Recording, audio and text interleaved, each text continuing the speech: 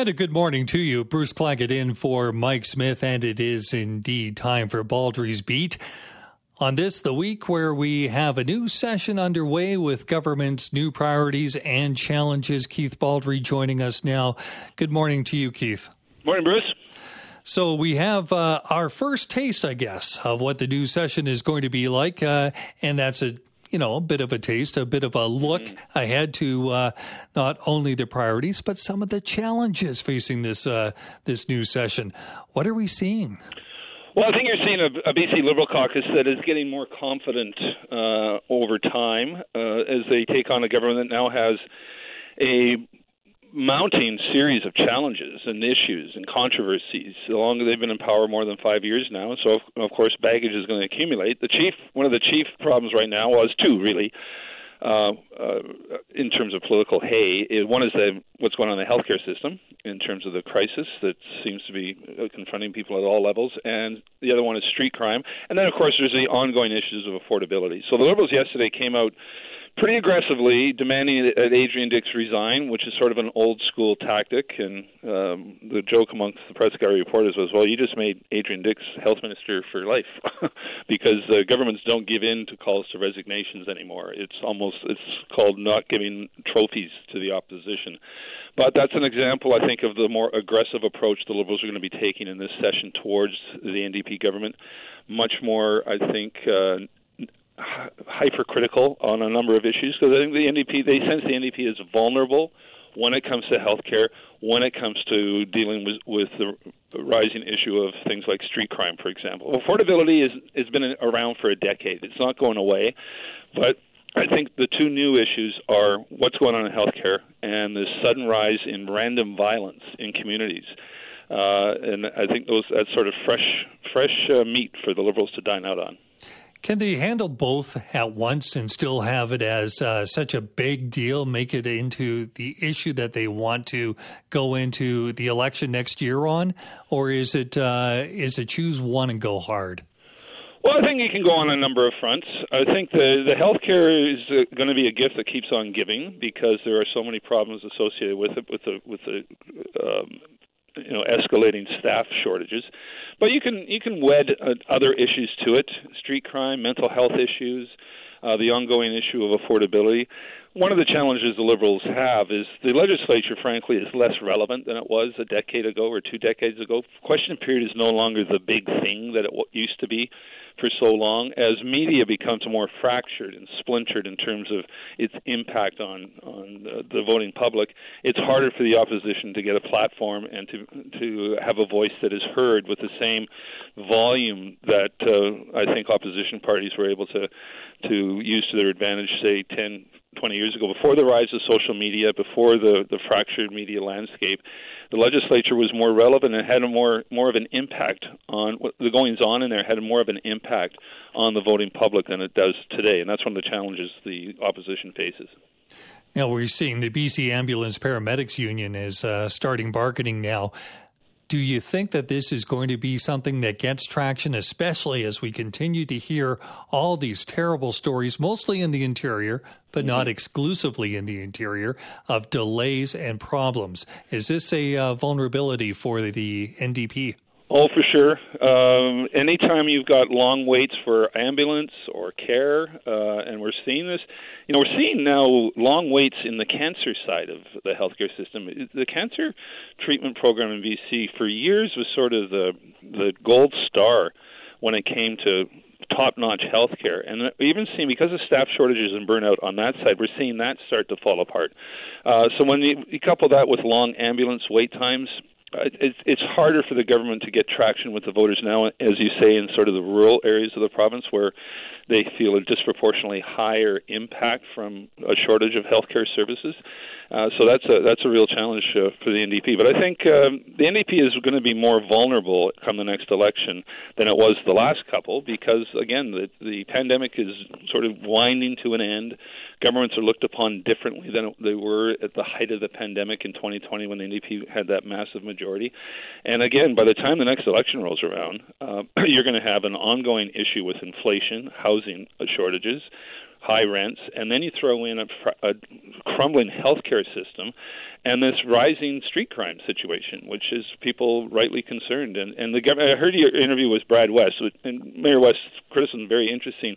Too many committees and panels and not enough action. And I think the Liberals are going to pick up on that thing going forward as well. Oh, absolutely. And the Liberals have a new MLA in Elenor Sturko that joined yesterday in the legislature. Now, she's a former RCMP spokesperson in Surrey.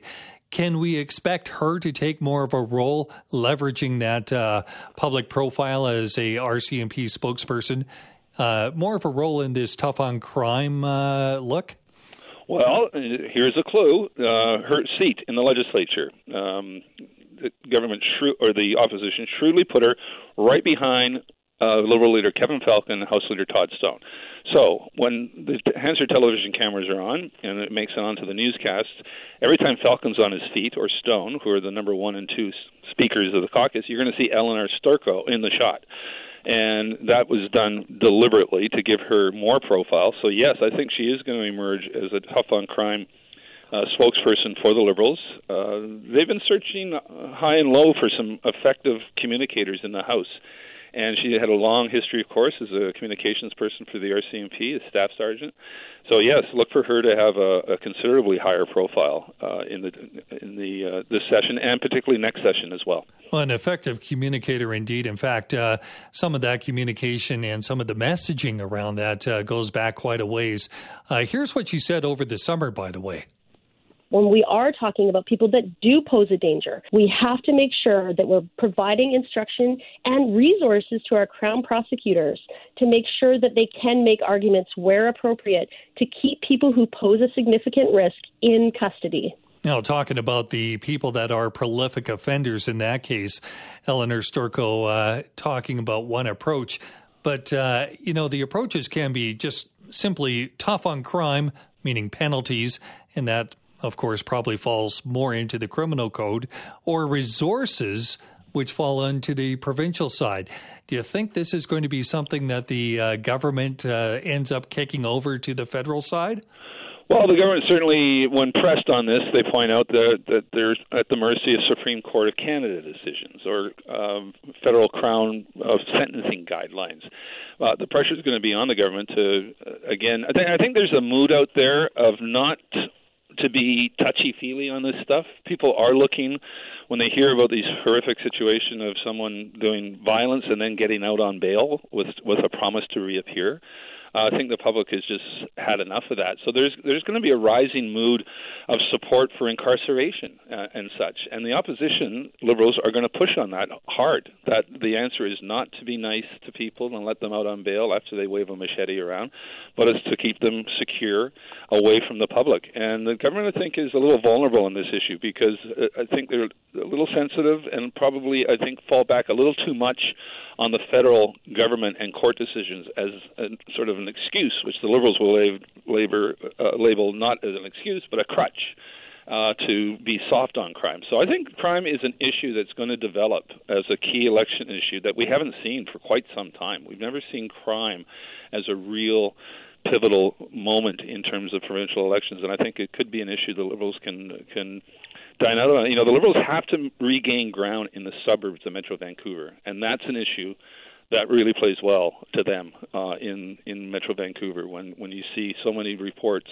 of, and again, unfortunately, a lot of it is mental health linked, but the reality is when you've got people committing crimes of violent nature in the suburbs of Metro Vancouver, the government's going to wear that. This is Bruce Claggett in for Mike Smith. This morning we're talking with Keith Baldrey, Global News Legislative Bureau Chief, and we'd love to hear from you, 604-280-9898. What should the government priorities be according to you? What do you think? And what about crime? Is it issue number 1, 2, or 3 for you? Love to hear some of those thoughts. Keith, we also should mention that, the city of Vancouver, this race, so-called race, may be down to just a couple people. How are we looking at this in terms of how Vancouver's going to go into its next term with possibly a new mayor and that relationship with the province? Are they going to shift a lot of things to the province in solving things like affordability? Well, it seems to be a two-way race between Ken Sim and Kennedy Stewart, although Colleen Hardwick can't be discounted. But it's interesting, Kennedy Stewart's a former NDP MP in Ottawa. And I noticed, it became very apparent early in the pandemic, the relationship between Kennedy Stewart and the government over here fractured. You would think an NDP government, NDP MP would get along just fine, but I can tell you, talking to a number of cabinet ministers over the first part of the pandemic, not impressed with Kennedy Stewart's regular demands that Victoria, the provincial government, step in and fund them and give them money and solve everything. So that relationship is not as strong as a lot of people may think would be the case between a former NDP MP and an NDP government. So there's that. So I don't think necessarily a Ken Sim victory would deteriorate the relationship between Vancouver and the provincial government. But one thing I think all governments have learned in the pandemic, the need to work together has never been more apparent. Everyone has to help each other out. So it'll be interesting when it comes to the MLA outcome of how critical either side is of each other.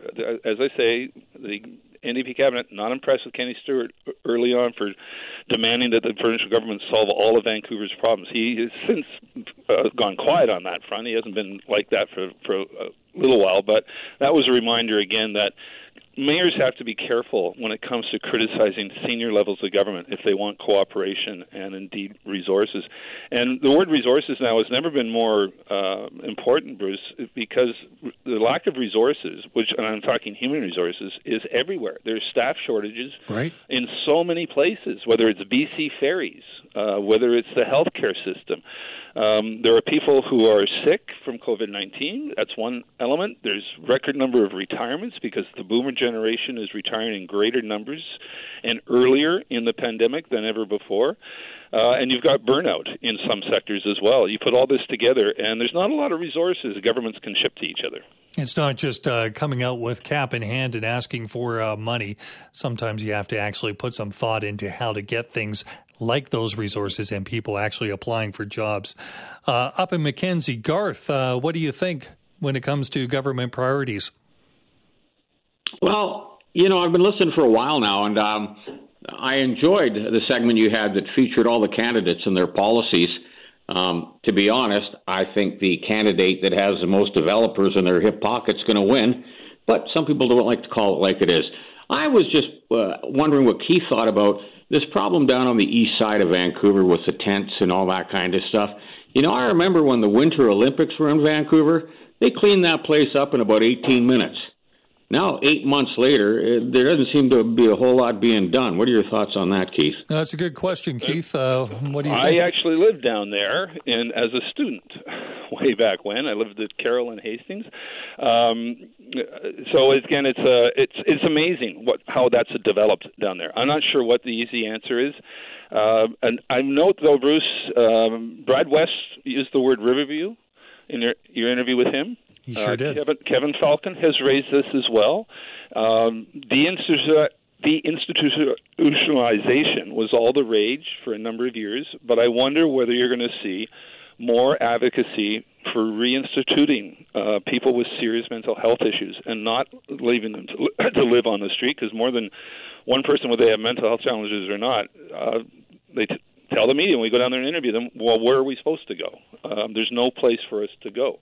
And there's just not enough single-room occupancy hotels. And, again, I wonder whether or not you're going to see a cry for coming up with another institution similar to Riverview to house people with serious mental health issues rather than letting them live on Hastings Street in the downtown east side. Or even as Mayor West points out, is there a 2022 version of a Riverview? I think everyone knows that Riverview is and wasn't the ultimate answer, but can it be updated? So it may be something they have to address. Good point. I think it's a debate that's going to be revisited for sure. Garth, thanks for the call. Laura in Ladner, your thoughts?